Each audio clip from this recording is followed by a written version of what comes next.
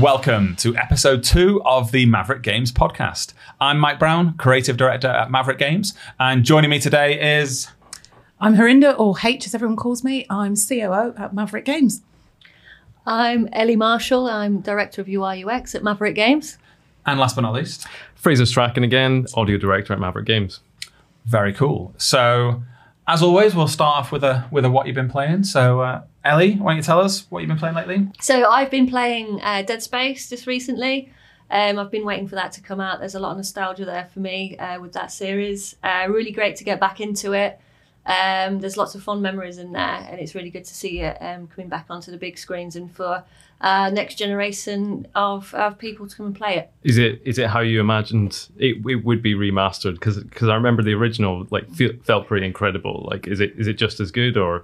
Yes, it is. It is really good. It's keeping me hooked, and the audio especially. They won awards previously for audio, so it's really good to get back into that kind of stuff. I'm really keen to get into it because I actually only ever played Dead Space 3, and I never played 1 and 2, and I always thought I'm just going to go back and play it, and especially when they brought out the Xbox 360 stuff on back compat on Xbox, I thought I'm going to go back and play it. But there's just been so many other games since then, and now the remasters come out. I'm definitely going to go and check it out. I really loved how you used the term fond memories there when talking about an absolute hellscape. It's like usually people would say fond memories for a holiday resort maybe you've not been to since you were a kid, and you went back there. Oh, that's just very nice. But no, Dead Space. Bit of an insidious mind.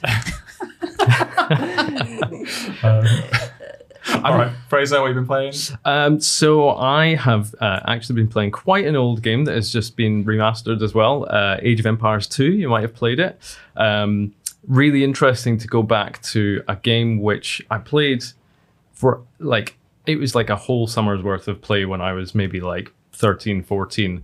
They've done a really good job with adding accessibility into the game, because straight off, I think it's a really good trend in games at the minute that the first thing you hear is press A to do this, and you have to go in and basically choose to turn off that option, which is kind of cool. So they've added all of that stuff to make it much better to play on console, which is really great. Oh, you play on Xbox? Yeah. So they did bring it out a little while ago on PC, and I'm just not a PC gamer. I just can't get round to speccing out one of the PCs and having to keep it up. It's not a hobby I really want to get into. So definitely a console gamer. But they've done a really good job of getting the controls feeling pretty good.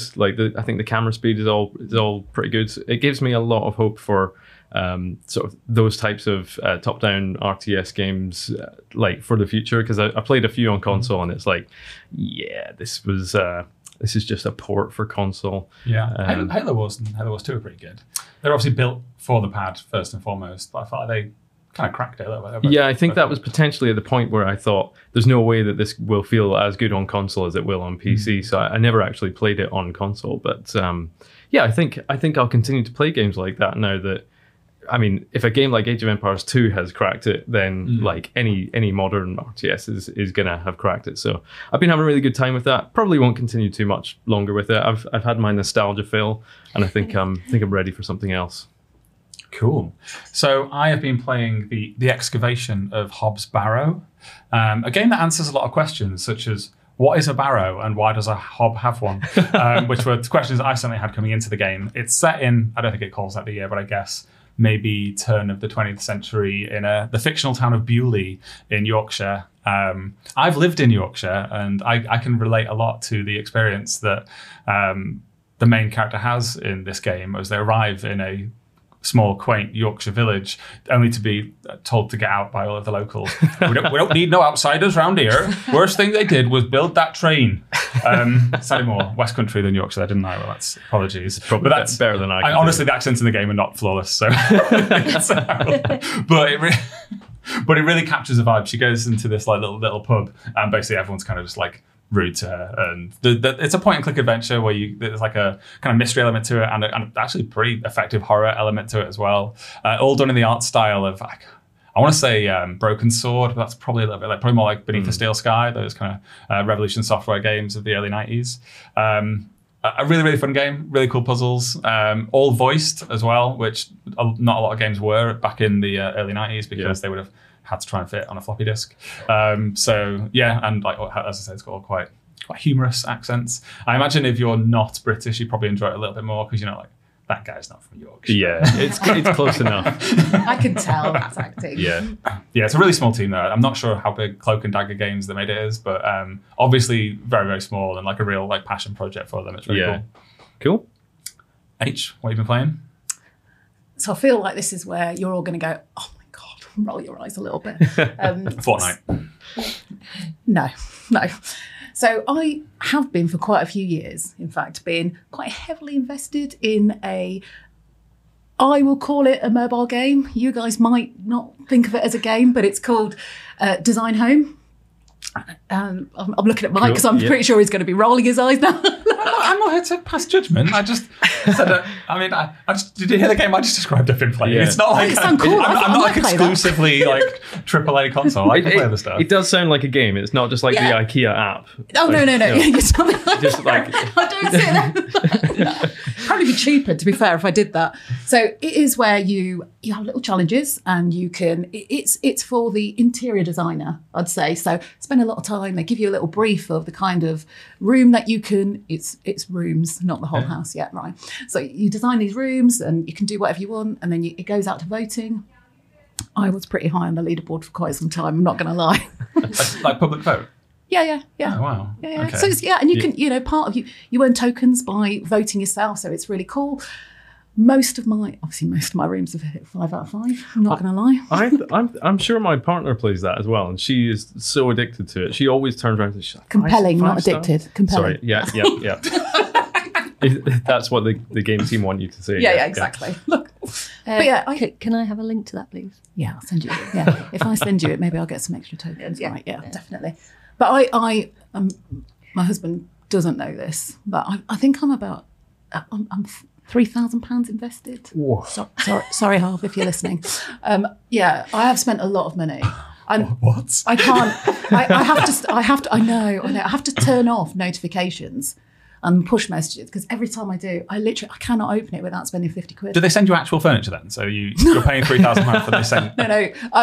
That's really funny you say that because there was at one time where my husband did say, buy the coffee table. Just buy the coffee table in the house. It's great, honestly. Well, you weren't joking when you said the IKEA app would be cheaper. Yeah. Well, but there was that time that when Halo came out, and I was like, "Who would pay 50 quid for one of these packs of cards?" And you were like, "I've paid hundreds of pounds." Shut up! My wife will be watching this. That's a real foot and mouth moment. Yeah. But it's great. You should see my FIFA Ultimate Team bill. It's great. I recommend it. It's great. I love it. Cool.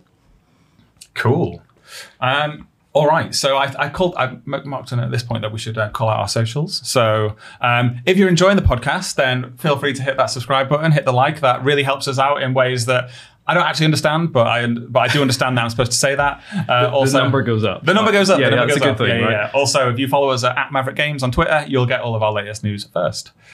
All right. So, H, you wanted to come on to talk about a particular topic today? Yeah, well, I thought as today is International Women's Day, we thought it was a good opportunity for both Ellie and I to come on and talk about the importance of having women in the tech world. Having females in leadership roles is really important. Some of the things that we've thought about really early on in our journey at Maverick, why we want to make sure that it's a place of belonging. We haven't talked about we don't want to be a tick box. We don't want to just say have those things on our website where it's just we are a diverse employer. We are we're inclusive. But actually, what I care about, and I think what everybody here cares about, and we talked about this a lot, is about creating a place of belonging. Absolutely. And what that means for everybody here, and where whether you're a woman or a person of colour or from any marginalised group, nobody cares for all the right reasons here because we just embrace great people and nobody's going to judge you for any reason. It's just a really empowering environment. And I think that's quite a special place to be. So I thought it was a good opportunity for us to talk about that here. So I will just say as well, because some of the people watching this might not be game developers, they might well be gamers that are looking for info. And I will just share that my experience is that over time, as the games I've worked on, the teams have got more and more diverse. I think nowhere near really the goals for diversity, but I've seen such a huge quality improvement in the way that we make the games and also the quality of the games themselves as you're bringing in those diverse views and those diverse backgrounds. It makes such an incredible difference to the way that people contribute in meetings and the experiences that they share based on their own lived experiences. So you may well be thinking, why do you care if you're just someone who wants to play some games? Well, I can tell you from experience that it absolutely makes for better games. And I think that the industry is starting to notice that. Definitely. It's just Yeah. moving quite slowly. Yeah, and it's really important because we, not just for our community of players, because we want our community players to be diverse. We want to attract that the right kind of people and that, but also for our teams. We're not making games for just one person, right? We're not making games for a certain demographic. We're making games for everybody. So if our dev teams reflect that, it's going to show in the game that we're making. It's really important. So yeah, it's you do see the difference. I've been in the industry for 16 years, and when I first started, literally the only woman, and I've quite often been in meetings where there's 30 people attending and I'm the only woman still to this day, and it just doesn't need to be that way. So this is really refreshing. I don't think you see many people, well, certainly not many founding teams where there is 2 females, and I feel really proud to be part of this. Yeah. Absolutely. Have you found there's been a big shift in the time you sort of mentioned? There are still meetings that you go to where you're still the only woman in those meetings, but have you found there is a general shift in that kind of tone? Yes and no. I think I'll say yes here because it definitely feels different here. But over the years, I think there still isn't that present from a leadership perspective.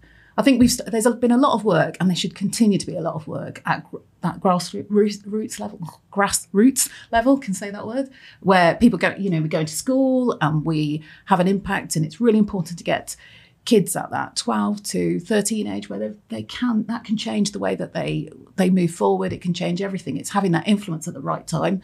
So those kids need to see diversity in the people that are stood up in front of them, and I think having I'd say people like me as a woman, person of colour, for them to see me and what we've been doing here, I think that's quite an impactful thing for them. Yeah. But yeah, I think so at junior level, it's certainly starting to flow through to our dev teams, and I hope that continues to be the case as we grow. We're certainly, I don't know whether you guys, but I'm really impressed with the amount of diverse candidates that we're seeing through the Maverick portal. It's incredible. It's amazing. Yeah. It's amazing. It's amazing. And if you did want to apply, it's www.maverick-games.com. You should apply. It's great. It's really good. It's really, really So good. Ellie, you've also been in the industry for a very long time. What kind of changes have you seen? So I've kind of been in the industry a similar time to you, H, haven't I? And I think we met at Codemasters years and years and years ago. When you were just starting out. Yeah, when I think I must have been 20 or 21 or something like that. I won't say how old I am now. I was 21 as well.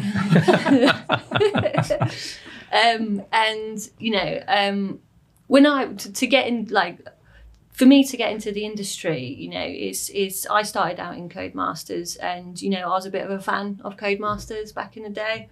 I applied to Codemasters when I was 15 years old, and I hadn't got any GCSEs or anything at that point. I thought, I was playing Colin McRae Rally, one of those games, and I looked in the booklets back in the day, and I had a list of all the credits. I was like, oh my God, I really want to be in there. I love that. They didn't employ you when you were 15, though. No. But my dad said, oh, do you know they're actually only in Southam? That's like literally 10 minutes from where I lived. I was like, oh my God, I've got to write to them. So I wrote to them. I was just like, oh, I'd really like to work for you. And they, bless them, they did write back to me, and they said, oh, you need like actual qualifications to come You actually work need to be for an us. adult. Yeah, I need to be an adult. So I went off and I did graphic design. That's my background. That's what I'm passionate about. That's how I got into UI and UX. And I went back to Codemasters after I'd got a degree in graphic design. Worked in a graphic design studio for a year. I thought, do you know what? I'm going to try again. And I remember standing at the post box with my CV in my hand, thinking, do you know what? Fuck it. Beep. I thought, you know what? If you don't hear anything, you don't hear anything. At least you tried.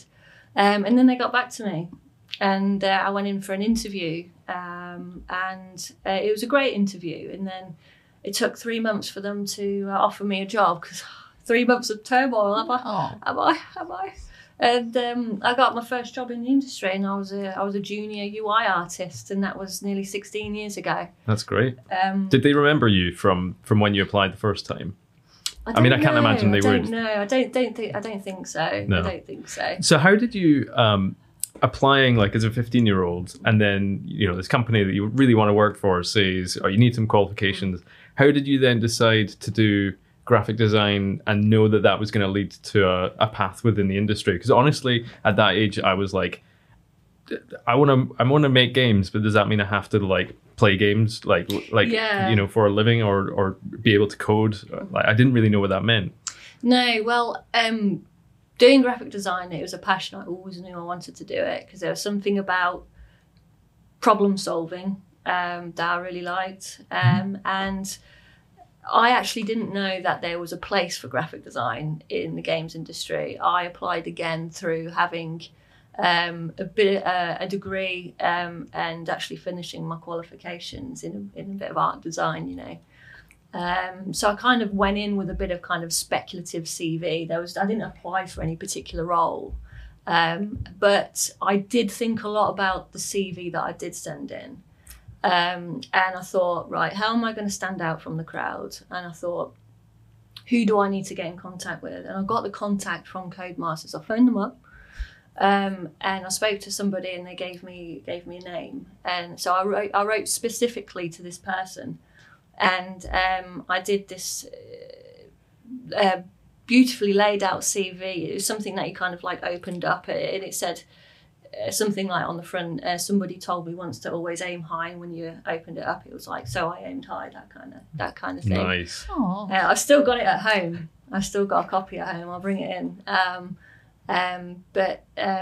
So that kind of led me on to getting my first role in the industry. Wow. And you sent it through like the conventional post? Conventional with post, a stamp. yeah, with a beautiful envelope as well. Yeah, something that you like to touch and smell. I was thinking then when you kind of described the kind of experience of opening your CV, that would be so much more effective through conventional post. Like you get, we get mail at work, right? But it is either stuff you just ordered to get delivered to the office, or it's just spam. I don't think I ever receive a mail where it's actually interesting. I was like, oh wow, and that would still have been true. Yeah. Like, I don't want to age you, Ellie, but like some years ago, email would still have existed, and they would have still had a website where you would have conventionally gone and just uploaded a CV.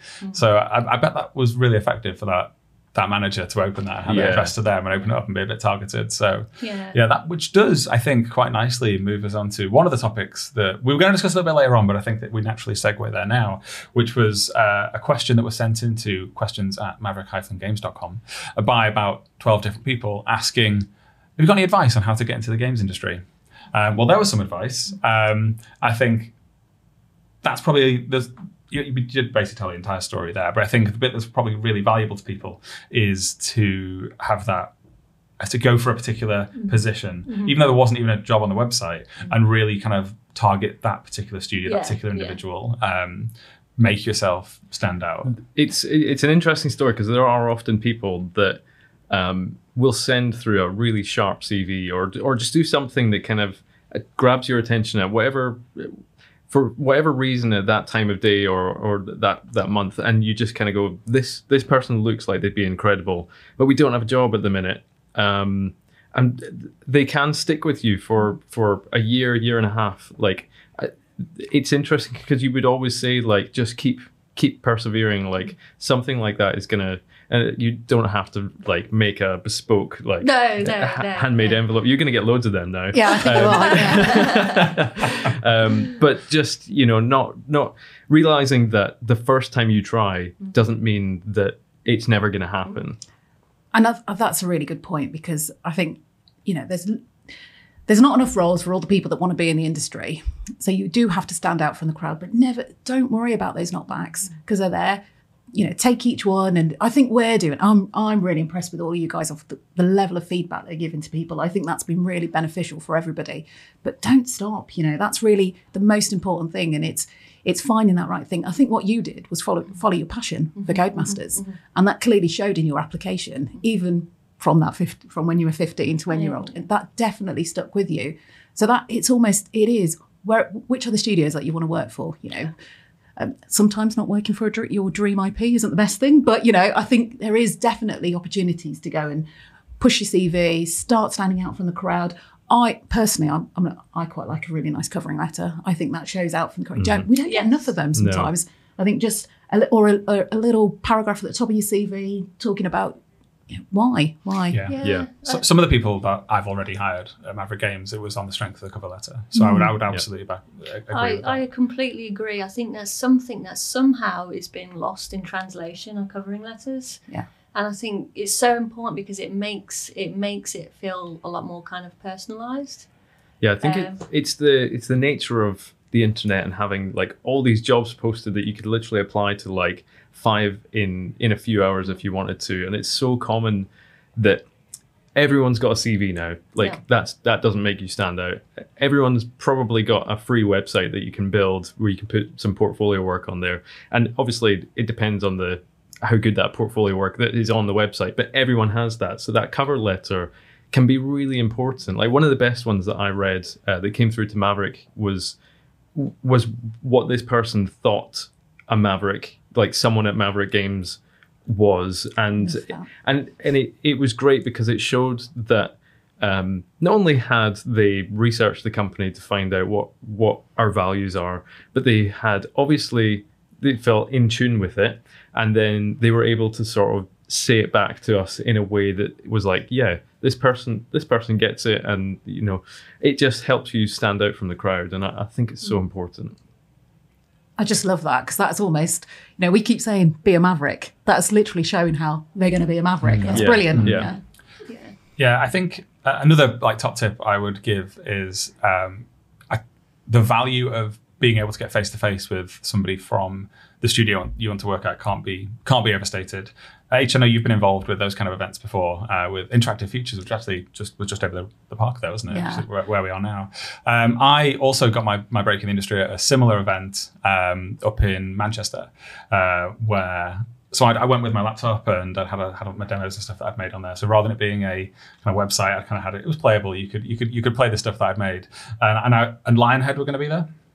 And I went there and I practiced it. I was a huge fan of the Fable, which had recently come out, but also kind of the past games, both Black and White, and even before that when it was Bullfrog, like Theme Park and stuff. Theme Park, one of my all-time favorites.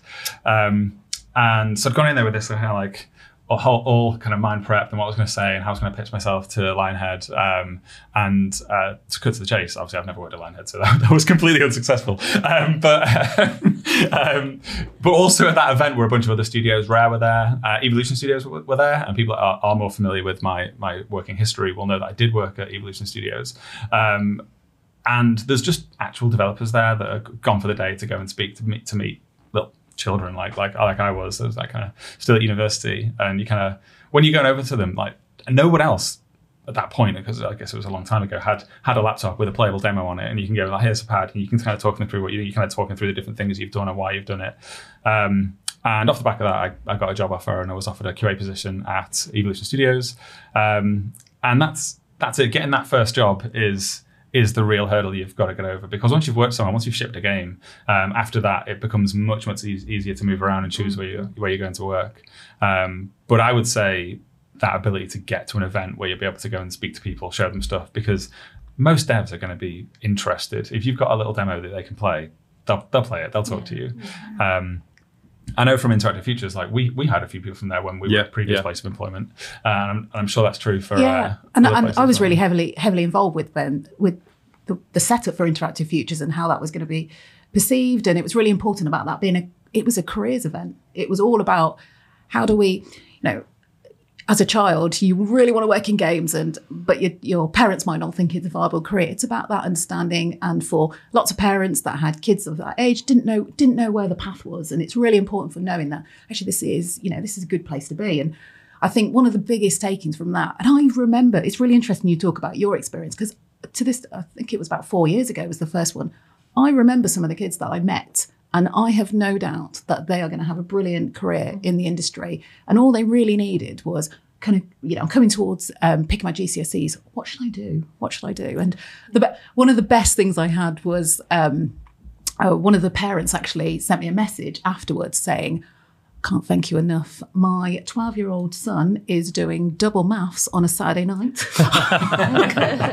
You see the difference with the folks that come in where they have done some coding, done some design, done some basic when they're really young, and it carries them through. So I think you're definitely getting it early on, getting hands-on, and you've so many opportunities to do that now, because things with, for instance, Unity, just getting hands-on with Unity, you can do that. You can do that really easily because it's free to download. You can get onto the website, you can go and, play around with it, go through those tutorials.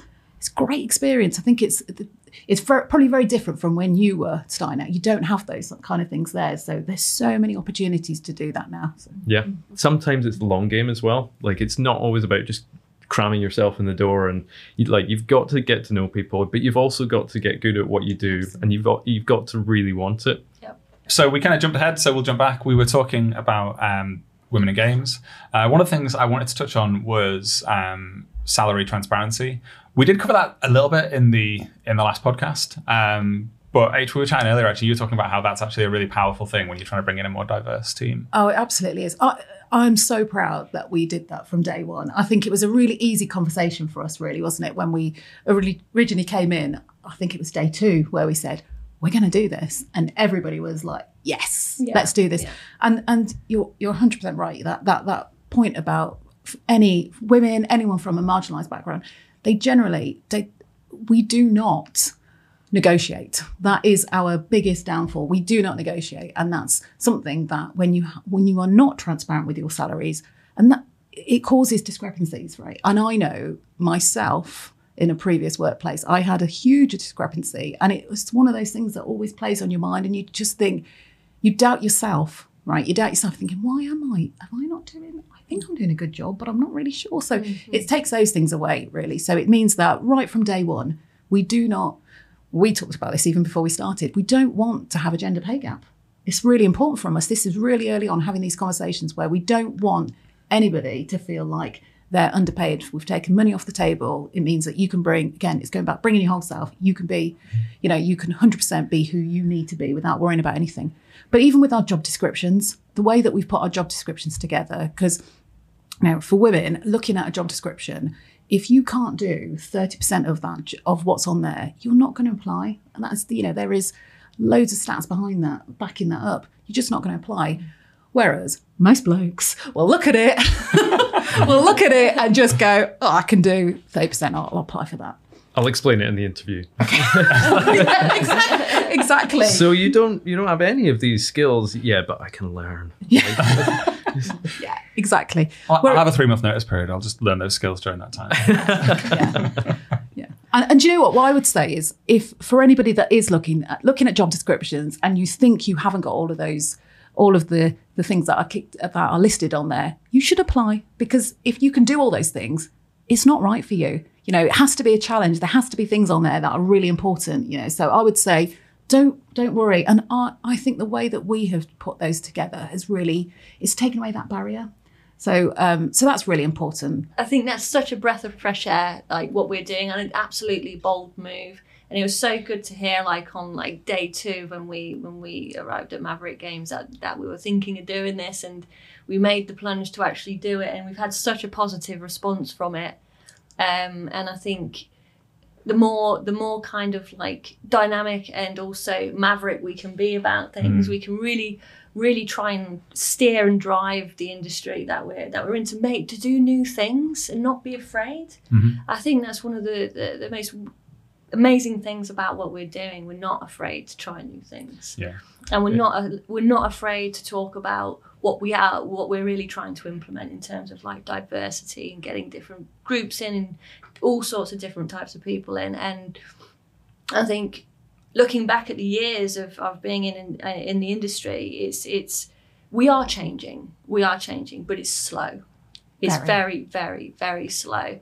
And I think having a certain group of people come together from different backgrounds and really having that driving force within the business from the get-go is difficult when a business is already established. But when it's brand new, when we got that mindset implemented straight away, we can make a difference, and I believe we will. And we are. We got new candidates that are coming in, accepted their offers, and it's happening. It's happening, and that's the most amazing thing, is that it is happening and it's working. Yes, it's working. Yeah, absolutely. And we'll continue to do it as well, because I think some of them at the moment, they're quite large ranges, aren't they? I think we have environment artist brackets, all levels, which is from graduate to 20 years experience within one bucket. There's an administrative hurdle to get over there to kind of break those out and have a bit more granularity, but we will do that over the coming weeks and for every job that we put up ever in the future. It was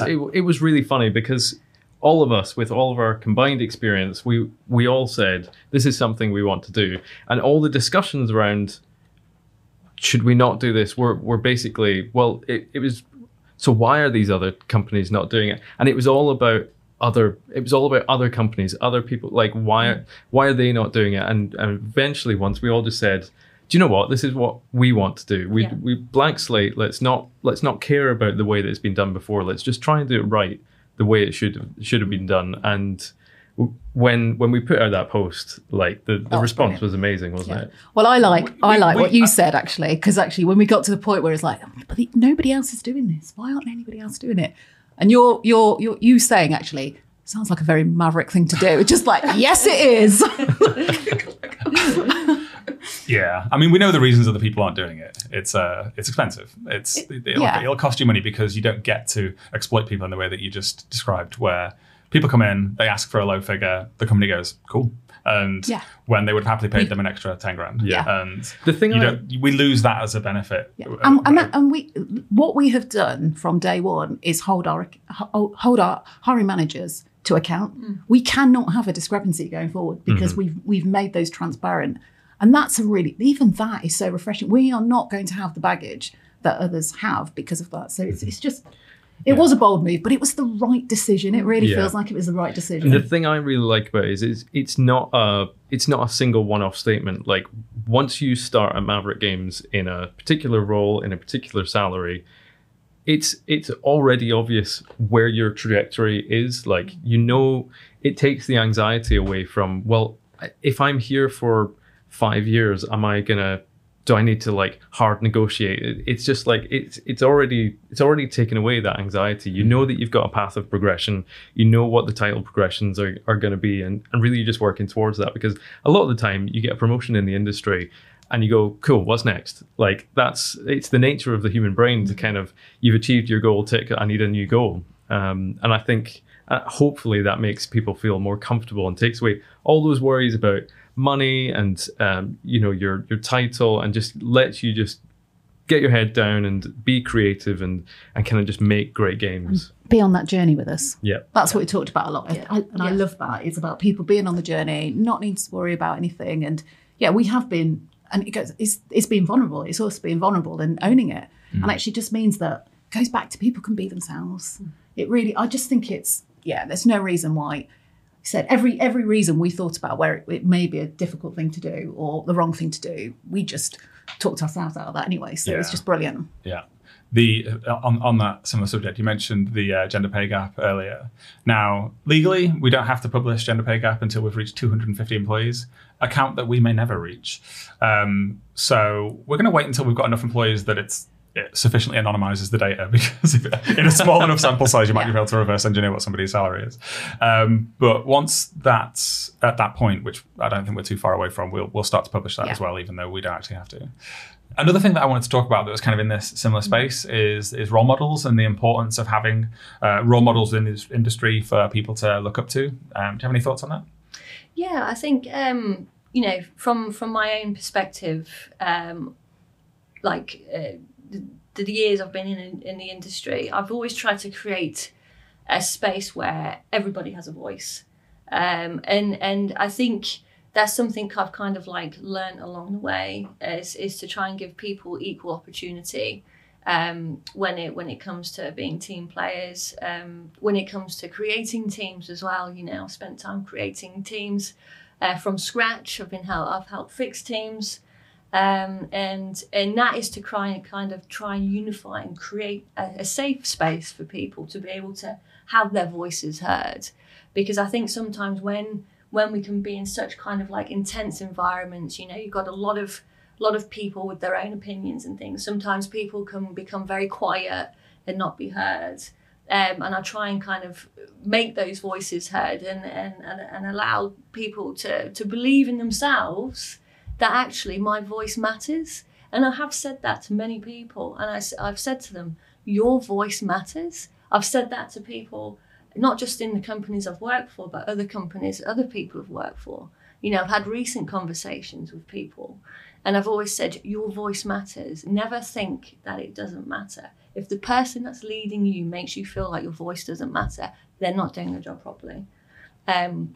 So for me, I try to create environments where people do feel like they can be themselves. And when I see other people doing that as well, I aspire from what other people have shown me, and the right way to do things and the right way to allow people to grow, and not be pigeonholed. I don't like people to be pigeonholed. People need to grow and people need to learn, and I need to grow and I need to learn, at the same time.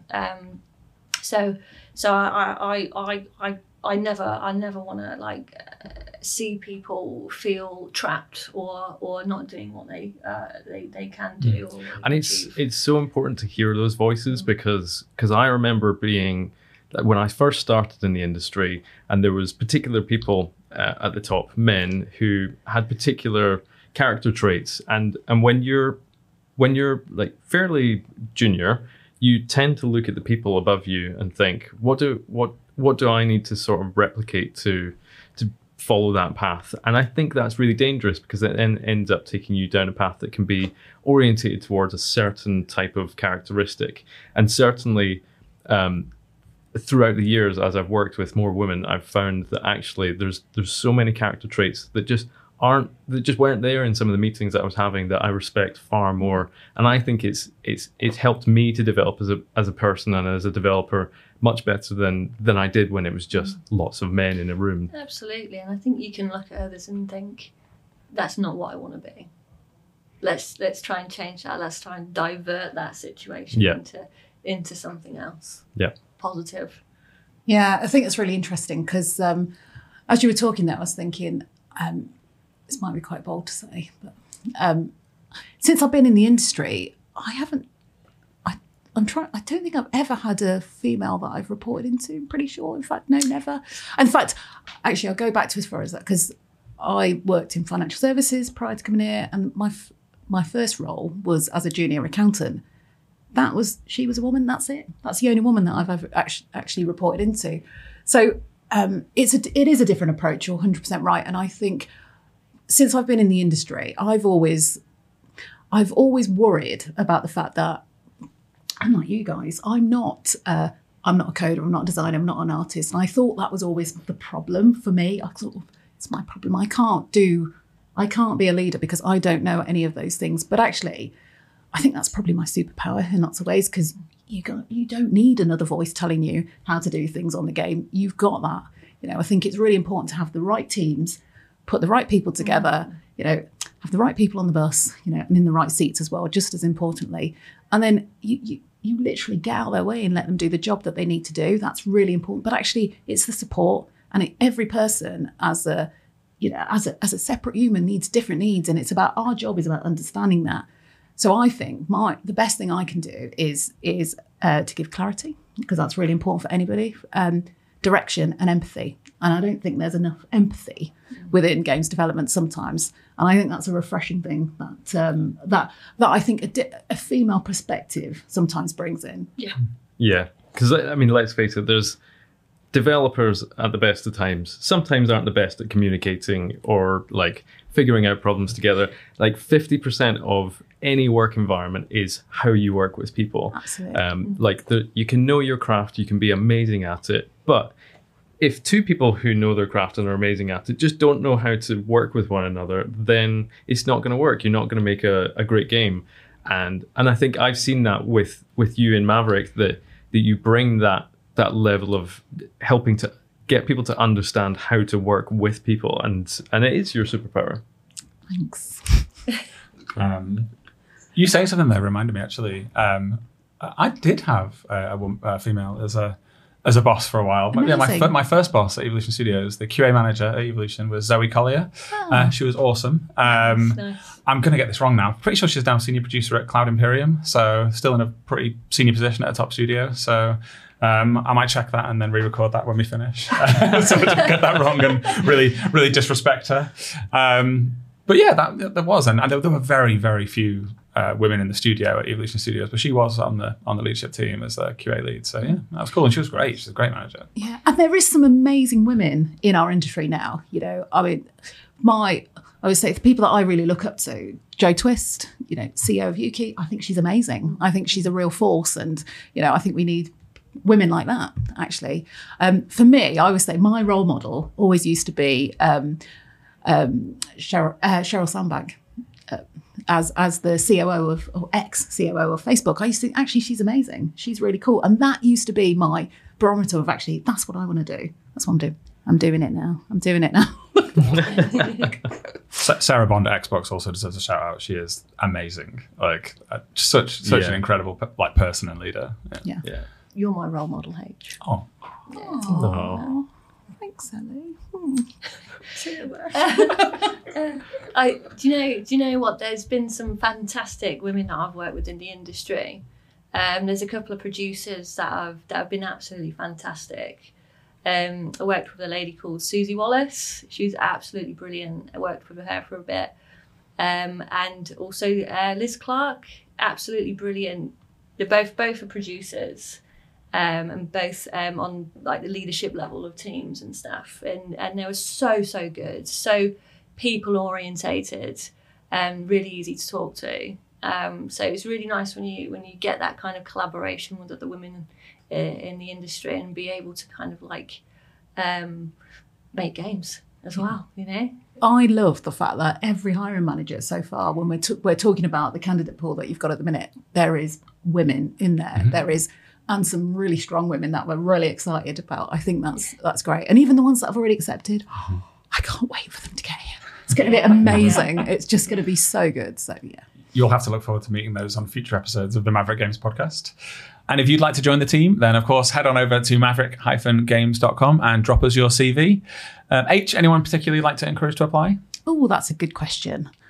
Everybody, but women. And what do we mean by women? Anybody that identifies as a woman is more than welcome here at Maverick Games. Absolutely. Yeah, definitely. Come on over. Come and join the team. We are about out of time. So I hope you enjoyed this. If you did, then why not hit that subscribe button, hit like. If you would like to ask a question that we could try and answer on a future episode, then you can email us, at questions@maverick-games.com, or you can hit us on Twitter, which is @MaverickGames on Twitter. That's about it. Thank you very much, everyone, for joining us, and thank you for joining us at home. We'll see you next time. Yeah. Goodbye. Thanks, everyone. #I am a Maverick. You've been listening to the Maverick Games podcast. If you'd like to join this adventure, head over to www.maverick-games.com.